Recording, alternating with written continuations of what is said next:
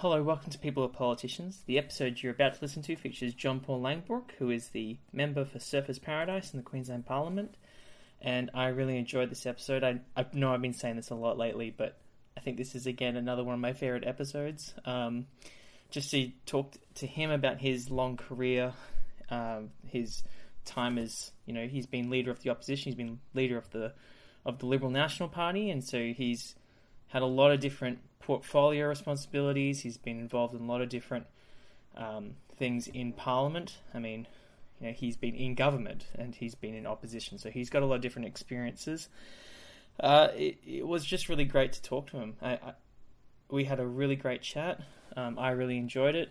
I've been enjoying a lot of these episodes lately. If you haven't had a chance to, you should really check out the last couple of episodes with Sterling Hinchliffe and Ted O'Brien. Those two are really good episodes as well. And Deb Frecklington and Andrew Powell. Those were some really great episodes too.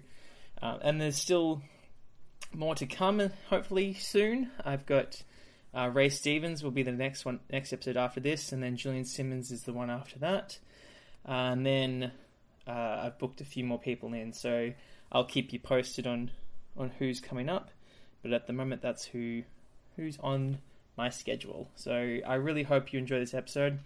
If you do enjoy it, be sure to like, subscribe, share, review, all those normal things, particularly if you can review on iTunes. That seems to really help help us get noticed so that more people can find this podcast.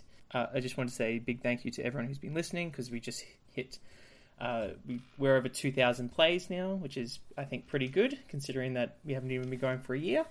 And so more people are finding out about it. It's a far cry from the first month when I released the first episode and it got about 15 plays. So now each episode's gained a fair few more than that, which is great. So thanks for listening. I hope you enjoyed this episode. Thanks.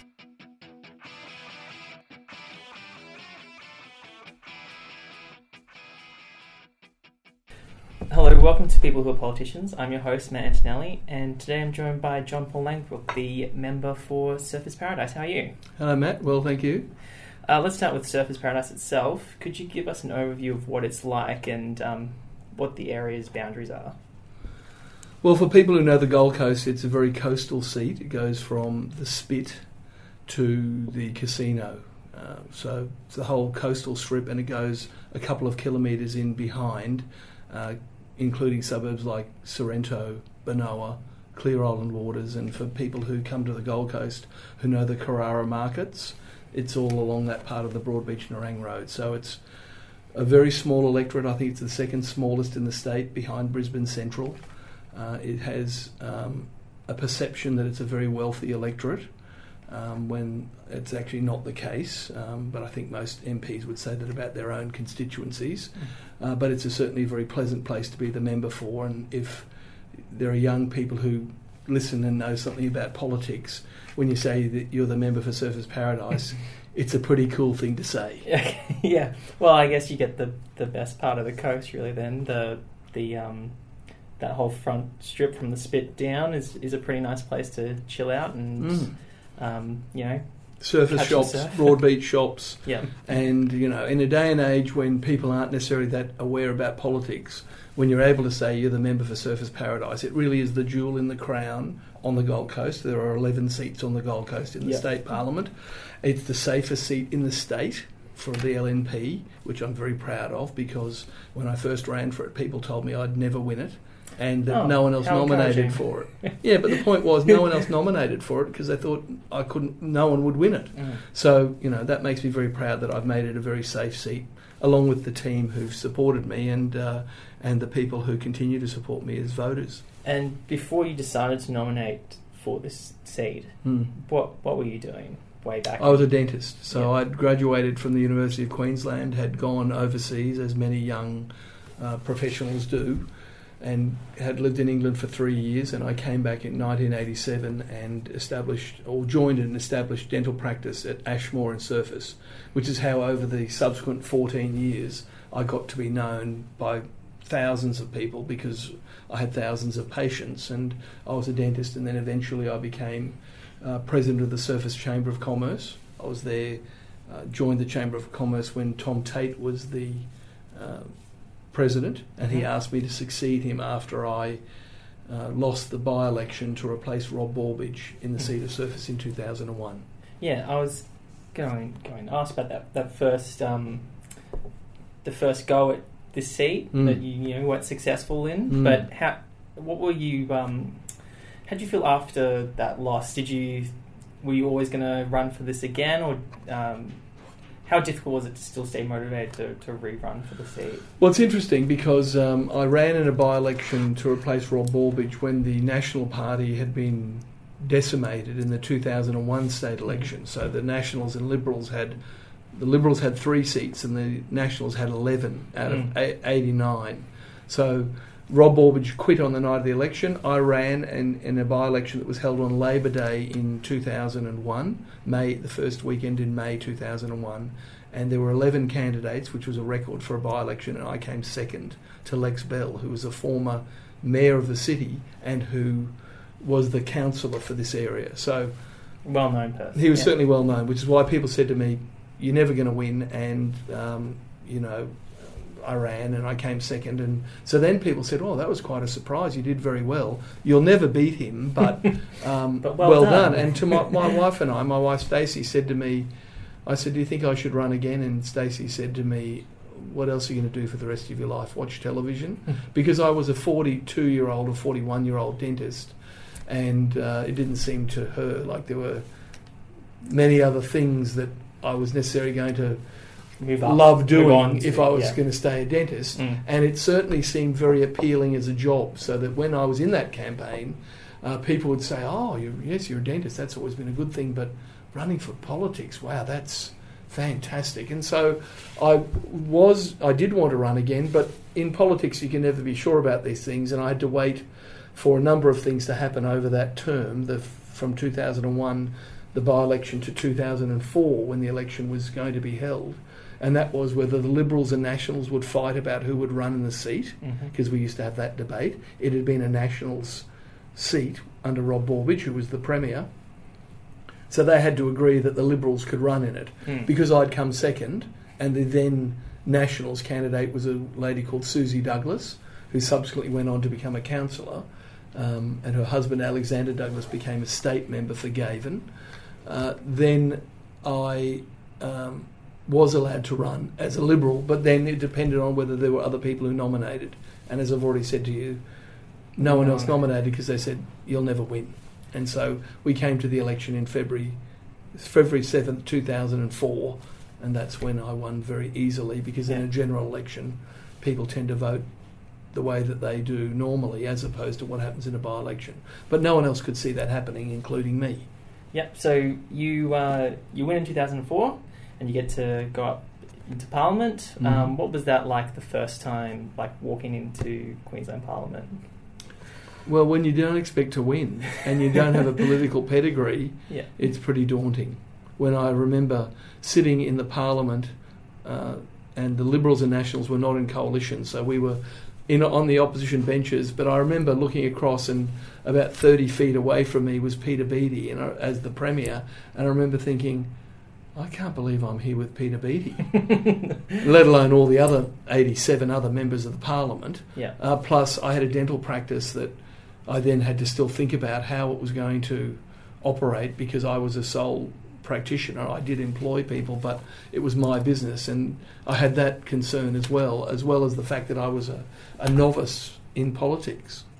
So, I mean, judging from like where you've started to where you are now, you've got a lot more experience. So how do you start to build up your political knowledge as a novice in Parliament? I wasn't a complete novice in the sense that I'd... I know what you're asking. I wasn't steeped in other MPs. I wasn't steeped in it. Like if you're a Labor politician, you've come through the unions and you've been an organiser and you've worked on campaigns. There was no way that I'd done that. I'd only joined the Liberal Party in 1999. When I got elected, I'd then been there for nearly 5 years in the Liberal Party. So, look, it really was a very steep learning curve. I remember saying that in my first term. I was a Liberal shadow minister for a number of portfolios, including police, public works and housing, education and the arts. So you had to learn a lot and give a lot of speeches. And it was quite daunting, but it was a great learning curve, and it was something that I certainly enjoyed. And I got re-elected in 2006, and by 2009, after that election, when Lawrence Springborg lost to Anna Bligh, I became the leader of the opposition. So I must have learnt pretty quickly, because 5 years from becoming an MP to becoming leader of the opposition, that doesn't happen very often. What's it like working in Parliament with other MPs? So you obviously, the Liberal National Party will have its own debates, or when you were leader of the opposition, that would have been the LNP by that point. Two parties merged. Mm-hmm. You have your internal debates and your discussions, but what's it like working with MPs in the entire Parliament? It's very interesting, because one of the things that I've learned, that when you have 89 people, but now it's 93 because we have 93 seats, there's usually someone in whatever topic that you're debating, whether it's in a committee or looking at a bill that comes before the Parliament. There's a very wide diversity of knowledge within the Parliament, and that's something that's very interesting. So I was the first dentist elected to the Parliament since 1937, so now we have another one, Anthony Lynham, who's the Minister for Natural Resources, but there were no dentists in the Parliament. So whenever you had a debate about something that was dear to my heart, fluoride, for example, people would turn to me and say, well, at least we want to hear a professional's point of view as well as any other point of view. And so whether it's fluoride or whether it was anything to do with any other issue to do with policing or education, there's usually someone who knows something about it, and it doesn't fall along party lines. So that's one of the great things about the Parliament that you don't necessarily see when you just see the highlights or vignettes from Question Time. I was going to say, because a lot of people just see snippets of Question Time, or I guess, someone giving a press conference that's scathing of the other party.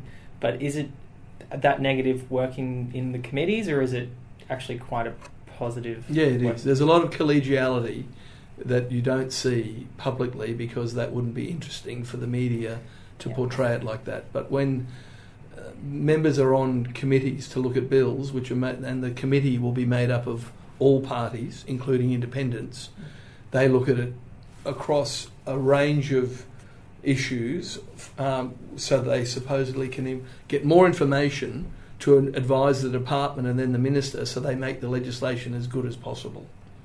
And as you mentioned before, there's obviously that whole wealth of knowledge, and every person's sort of got their speciality. There's probably things that come through Parliament that you're not, that you don't have a great experience with. How do you then judge legislation that comes through, whether it's in your party room or out in the open? Like, do you have a criteria, philosophy that you follow, or how do you judge legislation that comes through? Well, the best way in the time that I've been in is we have a very robust committee structure, so that when there's a bill that is coming before the House, you can look at the committee report, and on that report is how you can do a speech, and you can take elements of what the committee has reported on that you might find interesting and actually expand or expound more about that when you give a speech in the Parliament. Other times, though, if you're a shadow minister, it's a tradition that you may not necessarily speak on bills that aren't in your area. So I'm the shadow minister for sport and racing, Commonwealth Games and multicultural affairs. There aren't a lot of bills that come up in those areas because they're sort of subsections of other departments. But often you may not give speeches in those other areas. And if you're the health or education shadow or the shadow treasurer, then you'd give a speech on a bill that affects your portfolio. But it's also a way for backbenchers to get their name known more by giving speeches on lots of bills, which is what I said to you I had to do when I first began. When you're a minister in government, you traditionally don't speak on other bills, right? Except something in your own department. That's changing a bit, but normally it's not up. You're a minister. You're supposed to be taking care of your portfolio.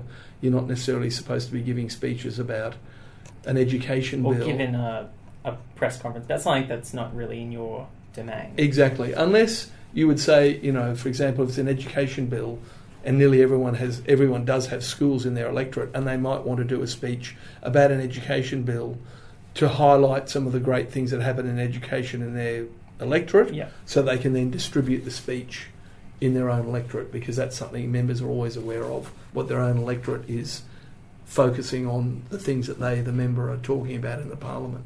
I did want to ask just quickly about the merger of the Liberal and National parties. You said before that when you first ran in the seat, there was a Liberal candidate and there's a National candidate. Do you think the merger has allowed you to work much better with those people that would traditionally be Nationals or traditionally be Liberals? It's all sort of become one.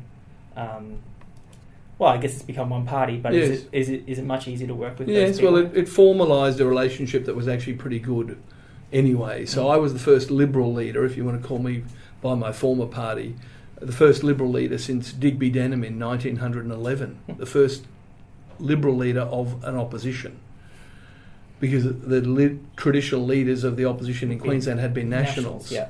So, but we'd always had a very good relationship in coalition as Liberals and Nationals, and so all it did was formalise that. Now, of course, there are challenges because of some of the diversity of things that happen in the regional areas and the pressures that they're facing compared to city areas, and that is actually a bit of a challenge for us into the future because of the rise of parties like One Nation. So you'll tend to get country members and regional members who are more enamoured of a One Nation type party or preferences and getting their preferences than we are in the southeast, where One Nation doesn't get a lot of support, and so that's going to be a challenge into the future. But I'm confident the LNP will survive that. And the other thing, of course, was that it was important for us to be one party to overcome the issue of optional preferential voting. Labor have taken that away now by bringing in compulsory preferential, which some people have suggested means that potentially could lead to the demise of the LNP. But I'm sure that structurally, from what I understand, the way it's been put together, that can't and won't happen. Well, I guess even if you've got people in the rural seats that have a different view of the people in the city, your party room's one, so you get to have those conversations with rural MPs that perhaps if you were separate parties you wouldn't have as often. That's true. But of course there are then going to be challenges that our opponents look to exploit, that if you are one party and you have a regional position or an MP who has a regional MP who's got a particular position that might be at odds with what a city MP might believe, then that can be exploited by the opposition to say, by the government, as it is at the moment, to say, look at this party, they've got people in who believe really weird things and that they then say, why is the LNP tolerating views like that? And because we would say, well, we're a broad church. But it's the leader who sometimes has the dilemma of having to explain that position, because otherwise there's a problem. You've got a diverse range of opinions, but you do that in the Labor Party as well. It's just that they have to balance what they think is going to be the best electoral outcome from what it is they explain to people. And you've been leader of the opposition and leader of the LNP then, and so you've had to make those speeches and explain to people the LNP's stance and certain things. What was that experience like, leading the party as opposed to just like being a shadow minister or minister in the party? Well, very challenging. It was. I worked very hard for 2 years, from April 2009 to March 2011, when I got replaced by Campbell Newman after the floods. But polling-wise, I was doing very well. Like, I became preferred premier against Anna Bligh, and we were leading by a mile in the lead up to what became the 2012 election, but was in late 2010, we were leading 60-40, two-party preferred. So the public had decided they were sick of Anna Bligh, and the unions weren't supporting her because she had sold assets, and that became a long-running debate. Then, of course, we had the floods of 2011, and I ended up getting replaced because Anna Bligh had a big comeback in the polls, and my own party got very nervous about whether we'd win that election. And when Campbell Newman put his hand up as the mayor of Brisbane, then basically everyone wanted it to happen that he should become the leader from outside the party. But in terms of me as the opposition leader, I worked very hard, as I've said, with a team, and I would say that you're up from 6 in the morning till midnight every day. You knew everything that was happening in your own team, as well as the stories of the day. And it's the toughest job in politics because the government were always at pains to try to bring me down, to say, oh, this bloke can't be the Premier of Queensland. And yet the polls were saying that we were on track to do that. And clearly, like, even though, you know, there's probably disappointment in losing the leadership, but you still continued to then work quite hard after that and get into government with Campbell Newman as Premier, and got in with quite a substantial victory. What was the feeling like moving from opposition to government? Exhilarating. So that night of the election in March 2012, I was on radio, ABC Radio, in the foyer of the new ABC studios, and I was on there with, I think, John McKell, and former Health Minister Stephen Robertson was from the Labor Party, and so it was an absolute shellacking. We won 78 seats and out of 89.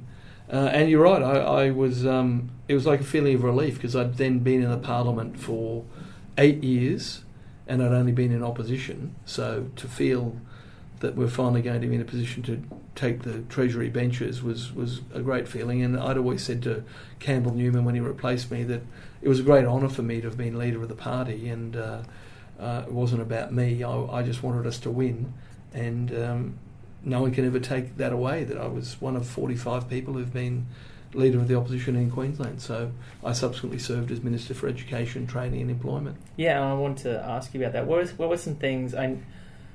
I know it was, you know, you probably want to win much more than one term, but in that one term as Minister for Education, Training and Employment, what were some things that you were able to get done in that role? Well, one of the main things that I said that I wanted to do in the education department was make sure that people understood the value of state schooling, because I went to state schools. I went to Burleigh Head State School and Sunnybank State High, Coorparoo State High and Brisbane State High. My sister also went to state schools. She went to Runcorn Heights State School and Salisbury State High. So we were both state school educated, and it felt like state schooling was almost being seen as the third option behind private and Catholic schools. Yep. And I wanted to restore state schooling to a better footing. And so we were able to do that. By the time that we left government, it was the first time we'd seen an increase in the proportion of state schooling enrolment compared to non-state. So traditionally it's a 2/3, 1/3 split. State schooling gets 2/3 of the students, and non-state, Catholic and private, get 1/3. And it had been heading to 60-40, you know, and we were able to arrest that, and state schooling enrolment increased because of our focus on three things: quality teaching, discipline and autonomy. We wanted state schools, even though they're in one system, to also say that if you're at Salisbury State High School or Keebra Park State High School or somewhere up in North Queensland, you still can be autonomous and make decisions just like private schools do, based on their own communities. Your government brought in the independent state schools. Independent public schools, that's right. Public schools, right. Yeah, a policy we got from Western Australia, which meant giving them a little bit of extra resource, about $50,000 a year, but also to give them the understanding that they could do things on their own. If you were at Palm Beach Currumbin State High School, which is a sporting excellent school, we wanted them to form partnerships with local clubs.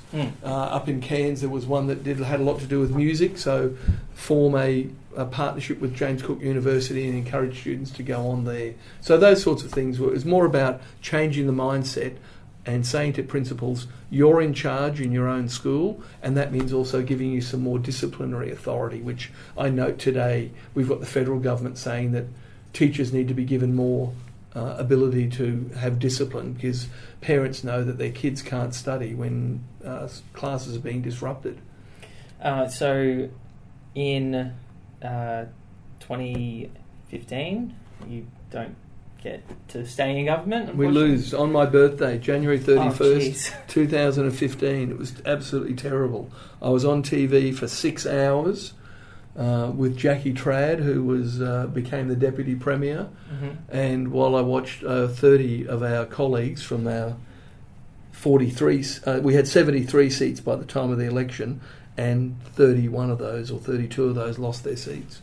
So it was terrible. And how do you then go, because you still then have a job to do, you're still the member for Surfers Paradise, you still have a community to serve. How do you sort of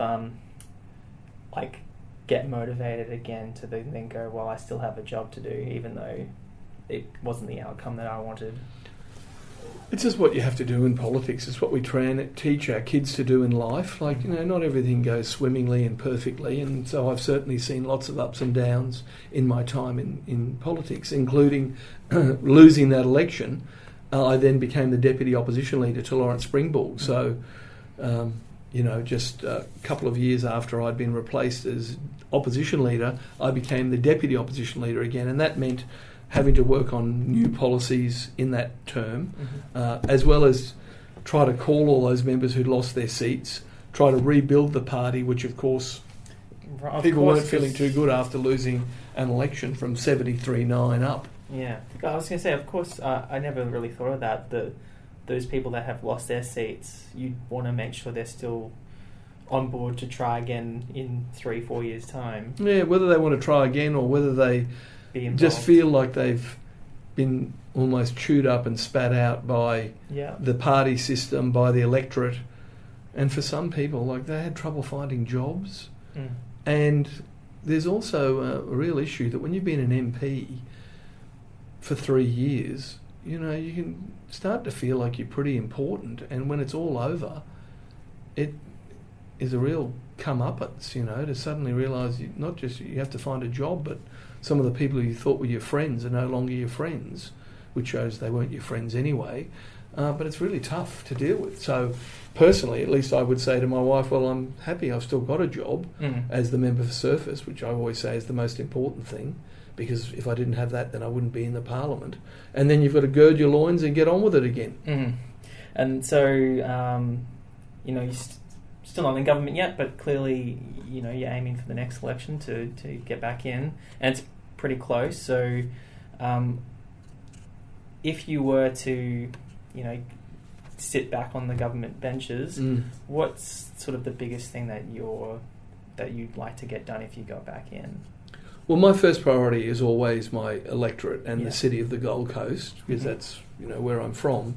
And if we were to win the election in October 2020, then the decision about what happens to you next is really out of my hands, because I'm there to serve as one of a member of a team who the leader of the opposition, Deb Frecklington, would then subsequently, if she became the Premier, will then decide what role she might like me to serve in. And so I've always said to people who are under whom I've served, including Campbell Newman and Lawrence Springborg and Tim Nicholls, all have been leaders of the opposition while I was in the Parliament, and Jeff Senior as well. And I've never asked for any particular role. I've just said to them, I'm happy to fit in with what you'd like me to do. So I'm currently serving as a shadow minister in those areas that we spoke about, and we'll wait to see what happens. Yeah, in our party, it's not the factions that decide. You don't get elected by a little subgroup. We only have the leader at their discretion who chooses who serves in what role. The whole aim of this podcast is to sort of let people know that there's a lot of work that gets done in Parliament that perhaps they don't see. But a lot of people are sort of disengaged with politicians. Just, I guess, like we mentioned before, they might just see the snippet of Question Time or something negative in the news. How do you go about re-engaging people with the political system? I try to just speak to people as I'm speaking to you now in a very normal way, and I'd be interested to hear when your description of how you've now spoken to a lot of MPs and councillors, and everyone has their own style. So I just try to be and tell people, look, I'm just an average person who happened to end up in this job that I never expected to, and so by being friendly and communicative with my own electorate, and then with people such as you who want to talk to me, whether they're students at university doing assignments, communicate with them like that and have people say, oh, well, I've met that John Paul Langbroek, he seems okay, and if they want to know more about what we do, then I'm happy to tell them. Yeah, well, speaking of all the previous people I've spoken to, most of them seem to think that when they do have these sorts of conversations that, you know, it's a very positive experience, even if the person has perhaps something that they want to happen that you're working on and it hasn't happened yet or something. The conversations are still quite good, and perhaps it's just the like the public might say all politicians are not good, but my local MP is fine. Yeah, that's a strange thing, isn't it? That people can often say that about politicians. Oh, politicians that, yeah, but not my local guy or woman, that they think they're okay. But look, really, it's just what I've tried to do is break down the perceptions that I may have had myself when I was at university, when I would walk past Parliament House. I'd be going to QIT or QUT as it's called now, and I had no idea what used to happen there. And politics and politicians seemed like a long way distant from someone who was 22 or 23 years old. Whereas now I like to say I want to bring young people through, and I've always done that. So my staff members here, one of them is a former uni student who may have just graduated or have done their course, and bring young people through as well, because it is a very important job, and it does affect people's lives, and the best way to try to make people understand that they could do it as well is to say to them, you could do this as well, and but you need to learn about it, you need to have a life. You shouldn't come in and try to do it when you're very, very young, I don't think, because you haven't got those people skills that you develop having lived a life. And yeah, just getting that life experience is probably one of the biggest. Like if you are, fresh out of uni or and go straight into politics, you don't know, I guess, have that experience of dealing with people or dealing with in a business or at a workplace or, Yeah. Well, I mean, that's true. That trouble with that theory is that we've got some very young members of the Parliament now, and you can't really question. Once they get elected by an electorate, it's a bit hard to question whether they should or shouldn't be there. They have to deal with it. The trouble is that sometimes I think they can have trouble dealing with normal life once they're outside the Parliament, because it's an artificial type of existence being a member of Parliament. After your time in politics is over, hopefully by retirement and not by an election loss, what kind of legacy would you hope to have left behind? So whether it's just in Surfers or in Queensland as a whole. Well, I've seen a lot of people come and go, so I'd probably say that locally I'd like people to say, well, he was always a good advocate on behalf of big and small issues in Surfers Paradise. So, we've improved the place, the city of the Gold Coast. So most people say, even Kate Jones, the minister, has said, oh, look, I really do believe that the member for Surfers Paradise has the interests of his city at heart. So that's nice to get that acknowledgement. And then overall that, one of the things that people have often said about me as opposition leader was, oh, he's a bit too nice. Well, if that's the worst thing people can say about you, and they'd say, well, then I'll live with that, because I'll let other people judge about my contribution.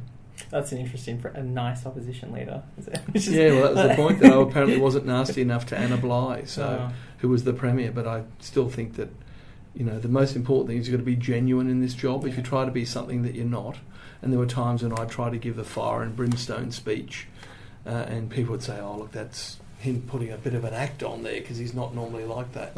And of course that came from my background as a dentist, where screaming and yelling in the dental surgery doesn't usually lead to better outcomes. So it's a bit hard to fire up as a politician and scream and yell at people when your nature is not necessarily to be like that. And I guess part of that comes into this question, which is, say someone wants to run for a seat, or they want to be more involved in party politics, what's sort of the biggest piece of advice you could give them? And you mentioned there being genuine. Would you say that's probably one of the biggest things you need to make sure you're being if you're going to become more involved in this job? Yeah, but you can't tell someone to be genuine. That's like a dentist telling you to relax when they're about to pull your tooth out. Yeah. Telling you to relax doesn't make you relax. You can't make people genuine if they're not genuine. But people will work you out. If you'd said to me, what's the advice you give to someone who wants to pursue a career like that? Get involved. Just get involved, but don't go along and say that you want to be a politician, because I often would say to people, including people who I'd sometimes see at schools, I'd like to be a politician. You'd say, well, I really think you need to go out and live a life, and then having lived a life and had another job or profession or skill, that you then might say, I'd like to be a politician, because I've already said I don't think it's something you can really do and speak to people about really complex matters when you've only lived a pretty sheltered life and haven't really done a lot of stuff. And just coming back to your area, for the people that live here, what are some, or people who live nearby or visiting or whatever, what are some things to do, or some community groups that they could get involved in this area? Well, it's another perception about the Gold Coast that we sometimes don't have a lot of those community groups, and of course I see lots of them. I'm patron of many of them. We've got musical associations and choirs, Rotary clubs, surf clubs. I've got many clubs in my electorate, that, as well as schools. And so getting involved in a voluntary capacity in any of those things, whether it's Meals on Wheels, any of the other community associations or bridge clubs, are all things that they can do to get more involved. And you'll always find someone who needs help. And where can people find you and keep up to date with what you're doing in Parliament and in your area? Well, I've got a very modern way of dealing with things. It used to just be reading it on the parliamentary Hansard, which no one would read. So now we make sure that we're engaged, whether it's Facebook, Twitter, Instagram. We write columns for the Over 50s newsletter.